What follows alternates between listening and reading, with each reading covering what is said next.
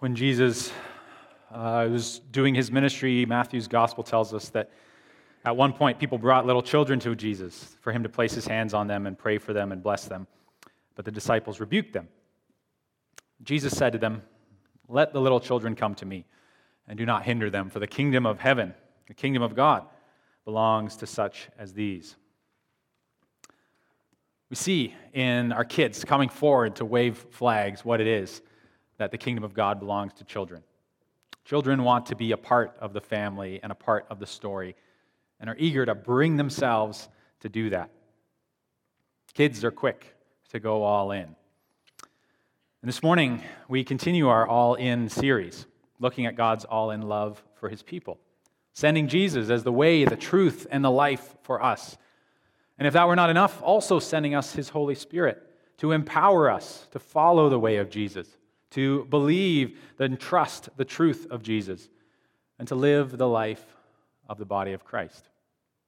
Well, many of us are schooled in the truth of Jesus, and some of us have studied the life of Jesus.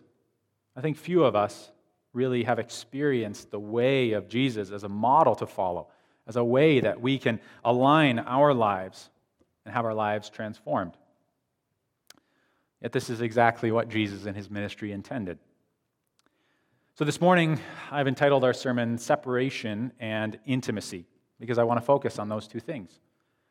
Separation as our current reality, the state of affairs in our broken world, and intimacy as both God's creational good intent and also the future and even the present that he holds out for us. So as we open up God's word this morning, we're going to read Ephesians chapter 2. And I just invite you to listen to the words and to wonder if you can see those two categories at play, separation and intimacy. This is what the Apostle Paul says, writing to the church in Ephesus. "Therefore, remember that formerly you who are Gentiles by birth and called, quote, uncircumcised by those who call themselves the circumcision, which is done in the body by human hands, remember that at that time you were separate from Christ, excluded from citizenship in Israel and foreigners to the covenants of promise, without hope and without God in the world. But now, in Christ Jesus, you who were once far away have been brought near by the blood of Christ. For he himself is our peace, who has made the two groups one, who has destroyed the barrier, the dividing wall of hostility, by setting aside in his flesh the law with its commandments and regulations. His purpose was to create in himself one new humanity out of the two, thus making peace, and in one body, to reconcile both of them, both parties or both sides, to God through the cross, by which he put to death their hostility. He came and preached peace to you who are far away, and also peace to you who are near. For through him we both have access to the Father by one Spirit. Consequently, as a result, you're no longer foreigners or strangers, but fellow citizens with God's people, and also members of God's household, built on the foundation of the apostles and prophets, with Jesus himself as the cornerstone, the chief cornerstone. In him, the whole building is joined together and rises to become a holy temple in the Lord. And in him, you too are being built together to become a dwelling in which God lives by his Spirit. So far, the reading of God's word. As we look at separation and intimacy, I want to add just one more thing into the mix here. It's a short video by Leonard Cohen, who's a prolific songwriter and singer, and he sings about intimacy in his song Anthem. Leonard Cohen is also a prolific mumbler, and so you may not be able to understand the first few seconds of the video, but the actual lyrics are subtitled. So let's watch that together. Thank you so much, friends. We're so privileged to be able to gather in moments like this when so much of the world is plunged in darkness and chaos.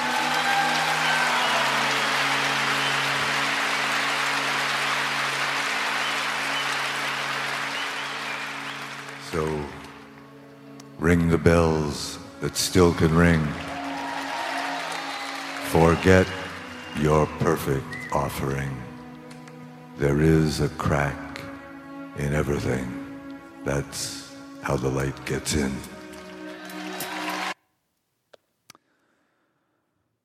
There is a crack in everything. That's how the light gets in. Leonard Cohen suggests that there's a crack in everything, that everything is broken in some way. Even us as people, we're broken. Not just individually, but interpersonally as well. That the parts and pieces of us are separate from one another, and they are the things that, or the brokenness is what separates us from one another. I'm not sure I really have to convince you that this is true. After the past 2 years, I hardly need to describe separation, it feels like. All of us have gotten used to physical distancing. We've gotten used to self-isolating. We know what it is to meet online and have days where we don't leave our house. But these are physical separation. And of course, there's more to it than that. But I wonder whether the greatest pain of separation is being in a room filled with people and yet still feeling completely alone. There's a kind of separation that's deeper than just physical separation. It's an acute disconnection from meaningful relationship with other people and with God. And that separation is not new. It's not something that started 2 years ago. It's been there since the beginning. There is a crack in everything. This kind of separation has faced humanity since our fall into sin.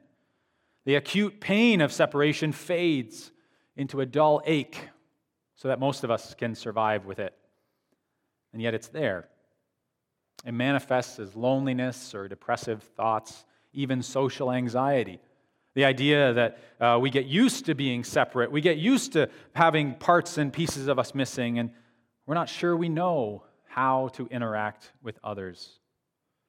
And what's more, we don't just want a sort of surface level contact. We long for intimacy, for something more, something deeper. Which is not to say that surface level conversation is bad, but it is to say that if in the family of God, all we have is just surface level conversation, that's part of the brokenness and the cracks and everything as well.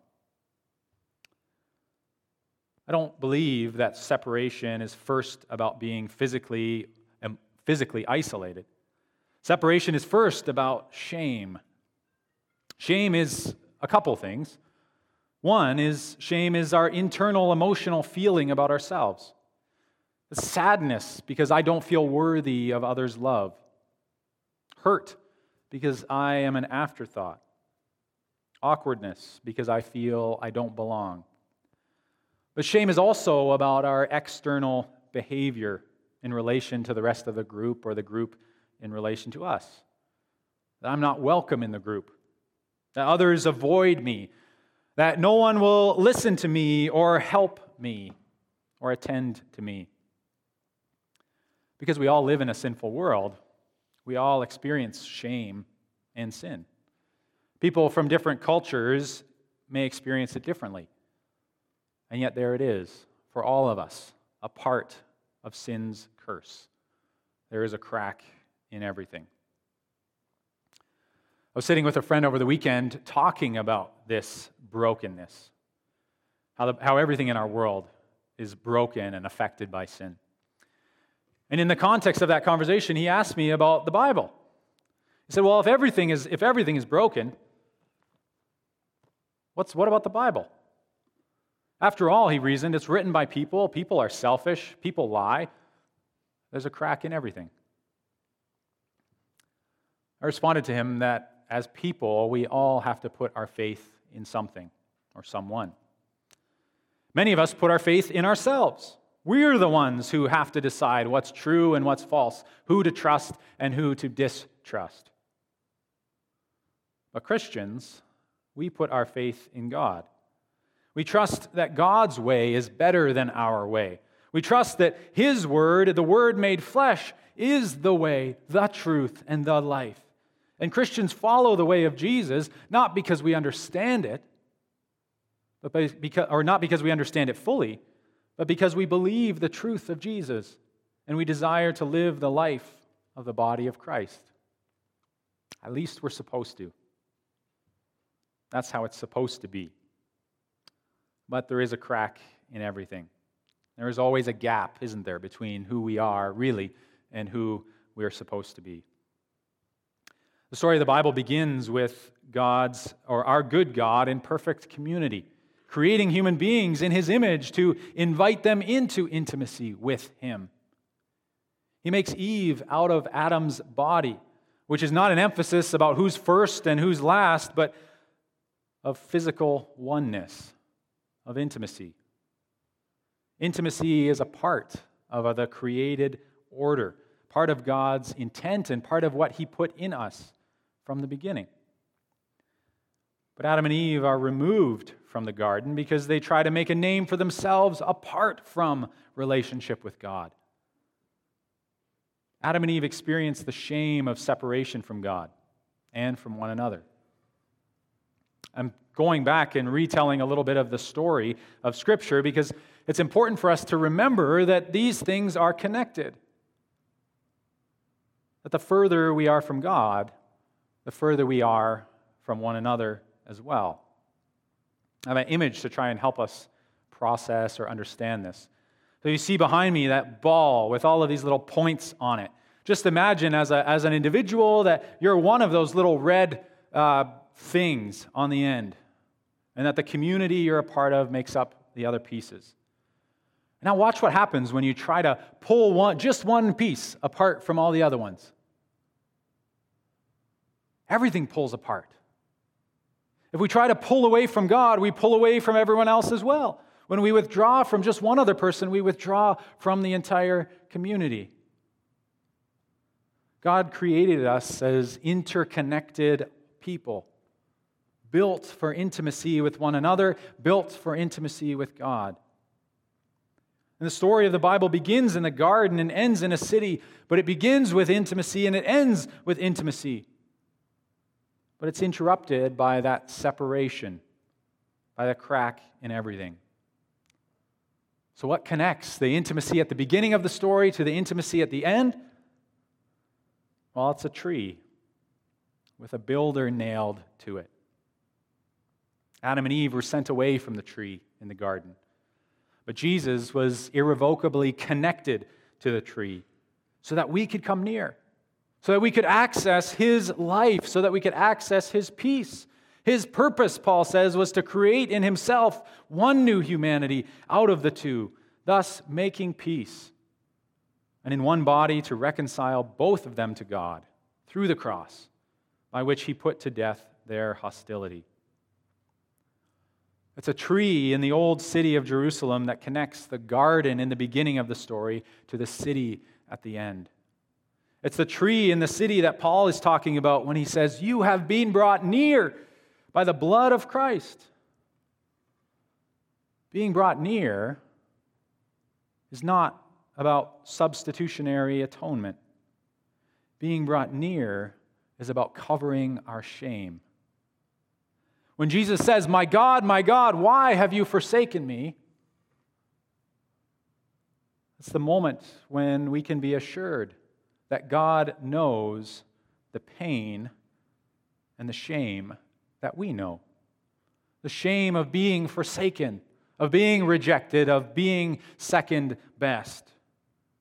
The shame of being isolated and ignored. Yet in the cross, we are no longer isolated, no longer separated, no longer left for ourselves to help ourselves.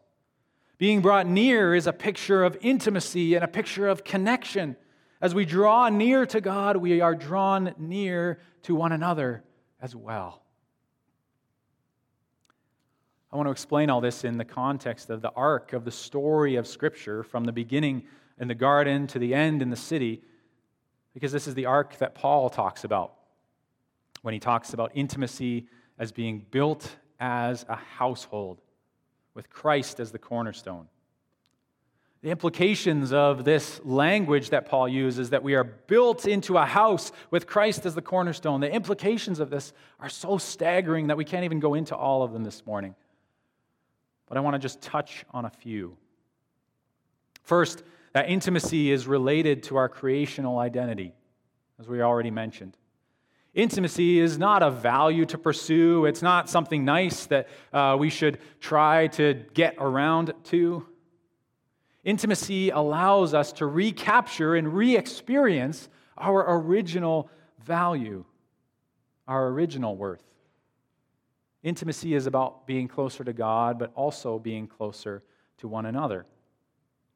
Intimacy in this is a gift, a great gift from God, not a task. Second, that God intends to cement us together. That's the image of the house that Paul is working with. That is, these bricks are staying there when you build a house. This also means that the shallow connection that many of us have in the church is, as I said, also a part of that crack in everything. If all we have is shallow connection and distant relationship, then we've got a pretty weak house. But God has made us for deep, committed connection, for deep relationships that will transform us in deep ways.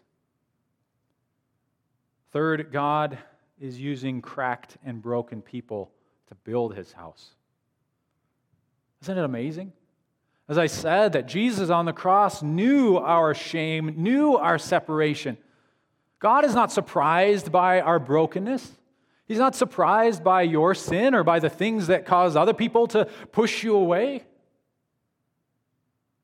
He knows what it is to be ignored, forsaken, and abandoned. And God uses cracked and broken people to build His house anyway. He knows our sin. He knows our brokenness, and yet it pleases Him to shine through and to fill us all with Himself and with His glory. This is how God covers our shame, how God restores our honor. He not only invites us to the table, which we will gather together in a minute, He puts us in significant positions. He connects us to one another and makes us into an interdependent and interconnected whole. Of all of the implications of this picture that Paul uses in Ephesians chapter 2, I want to just pursue this one, this last one, that Paul says that all of this is for our peace. For our peace. When the Bible talks about peace, it's not just talking about the absence of war. It's talking about flourishing for everyone and everything. When the Bible talks about peace, in other words, it's talking about intimacy.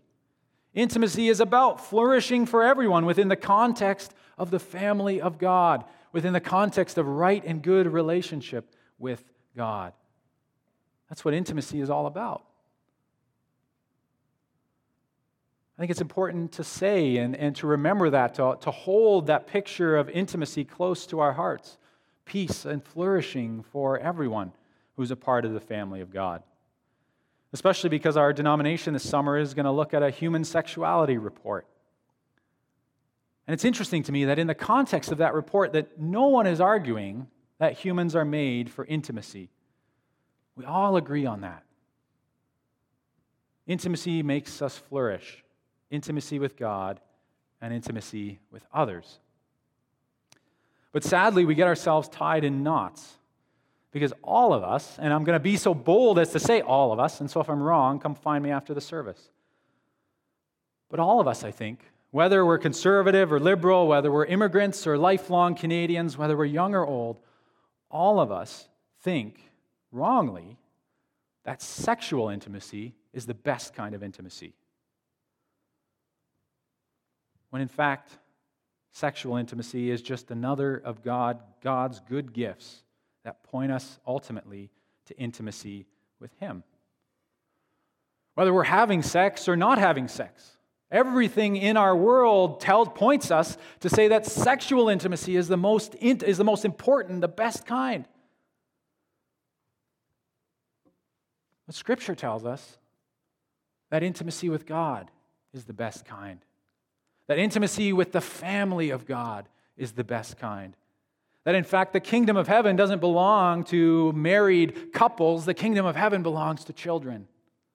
Why? Because they know what it is to run to the arms of a loving parent. They know what it is to be a part of a group and to welcome others, to wave flags with them. Over and over, Scripture tells us, if we have ears to hear, that even marriage points us to the intimacy between Christ and His church. It's that intimacy which we aim toward. That is how the light gets in. The word in Jesus' day for this kind of intimacy, this kind of family intimacy, was oikos. Oikos is not about Greek yogurt. That's just what Dannon wants you to think. They want you to have their Greek yogurt around the house. That's oikos means house. Not just the building, but it means house, household, and family. And as Greek verbs go, and you don't have to care about this, but it's also not just a noun, but a verb. And as a verb, it's about building. It's about deepening and growing. Because that's what you do, not just with a house, you build it, but with a family and with a household. You build it, you grow it, you strengthen it.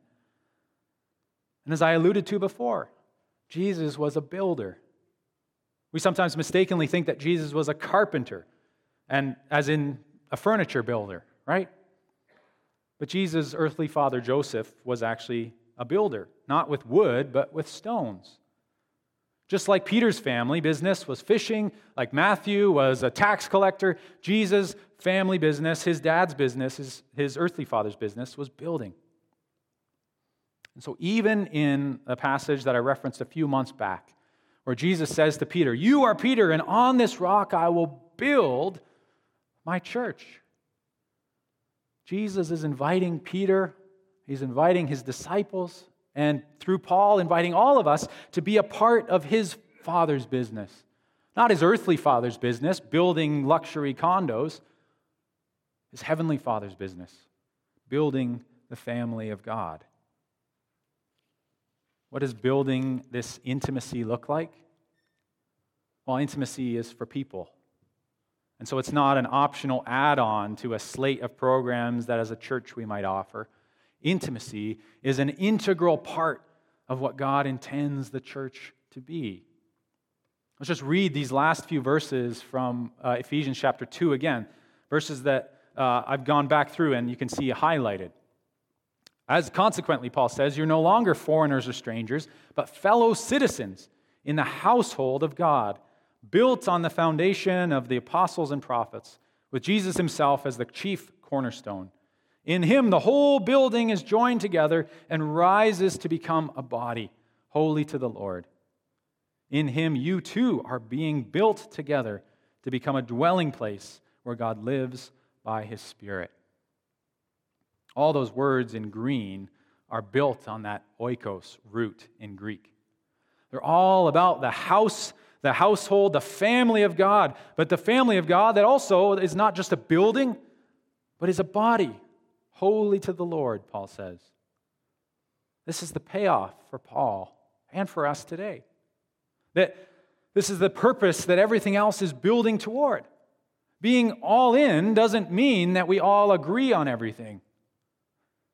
If we built a house based on our agreement, based on our own incomplete understanding, if we built a house based on my way of doing things or your priorities, we would have a weak house indeed. Likewise, if the bricks are running off and doing their own thing without concern for the rest, we'll have a weak house. Being all in doesn't mean we agree on everything. It means we embrace our identity in God's family. That we are joined together with Jesus as we each do our part in his Father's business, building the family of God. So how do we do that? How do we hold together the family of God? Well, we can use big words or we can use small words, one small word, but it's not too difficult. Jesus' message in Scripture is clear. If you want to talk about Christian theology, it starts with God as love. Christian worship starts with love God. Christian spirituality, love your neighbor as yourself. Christian community, love one another. And Christian ethics, love your enemies. These are not just my ideas or me trying to be clever. These are the things that Jesus taught in his ministry. Not just once, but repeatedly, again and again, in different contexts, to different groups of people. I can guess already that you're tempted to see these things, these beliefs, these values, these actions as the building block, that the church is built with love. But let me just remind you one final time today that you are the building blocks. That Paul says that you are the building blocks that Christ has chosen to build his church. It's love that is the glue and the mortar that holds the building together. But you and I, we are the bricks. We are what God is building to use his house, or what God is using to build his house. The stone the builders rejected has become the cornerstone, Scripture says, and with him, with Christ as the cornerstone, all of us rise, all of us are built up. So as we close this morning, I want to offer you a challenge. Will you allow the love of God to connect you to others in his household? Will you take the time to allow the mortar of God's love to set? God has brought you near. He's brought us near. How will you remain near? How will you remain near to God and to God's people? If Jesus is our cornerstone, if he is our peace, if he has destroyed the barrier of hostility between us, then here's the challenge. Rather than trying to bring up another topic or another thing to talk about, which is always a temptation for people like me who are very task-oriented, what would it look like to find someone outside of your biological family, but someone in the family of God whom you trust, and to just tell them something about yourself, something you're struggling with, something that is just true about you? Not to try to change them, not to try to look good or to help others, just to build intimacy together. Just to share some of your brokenness with them and see if the light of God can shine through. To see what God will do. To see if he will not draw you and draw us closer together. I'm going to leave that last line up on the screen behind me and come to God in prayer. Father God, we're going to celebrate in just a moment that what we receive from you, we also pass on to others. That we received from you, your Son, made human. That he became the cornerstone of your new family, the new household of God. That it is marvelous in our sight. God, teach us what it is to embrace our humanity as well. To not try to be more or different than we are, but to rest in your love and to find intimacy in your community, so that we might be built up together into the kind of house that you desire, the house that you design with you as the cornerstone, you our foundation, that everything else is built upon. Thank you for your love, Lord, and we ask that you'd continue to lead us forward in it. In Jesus' name we pray. Amen.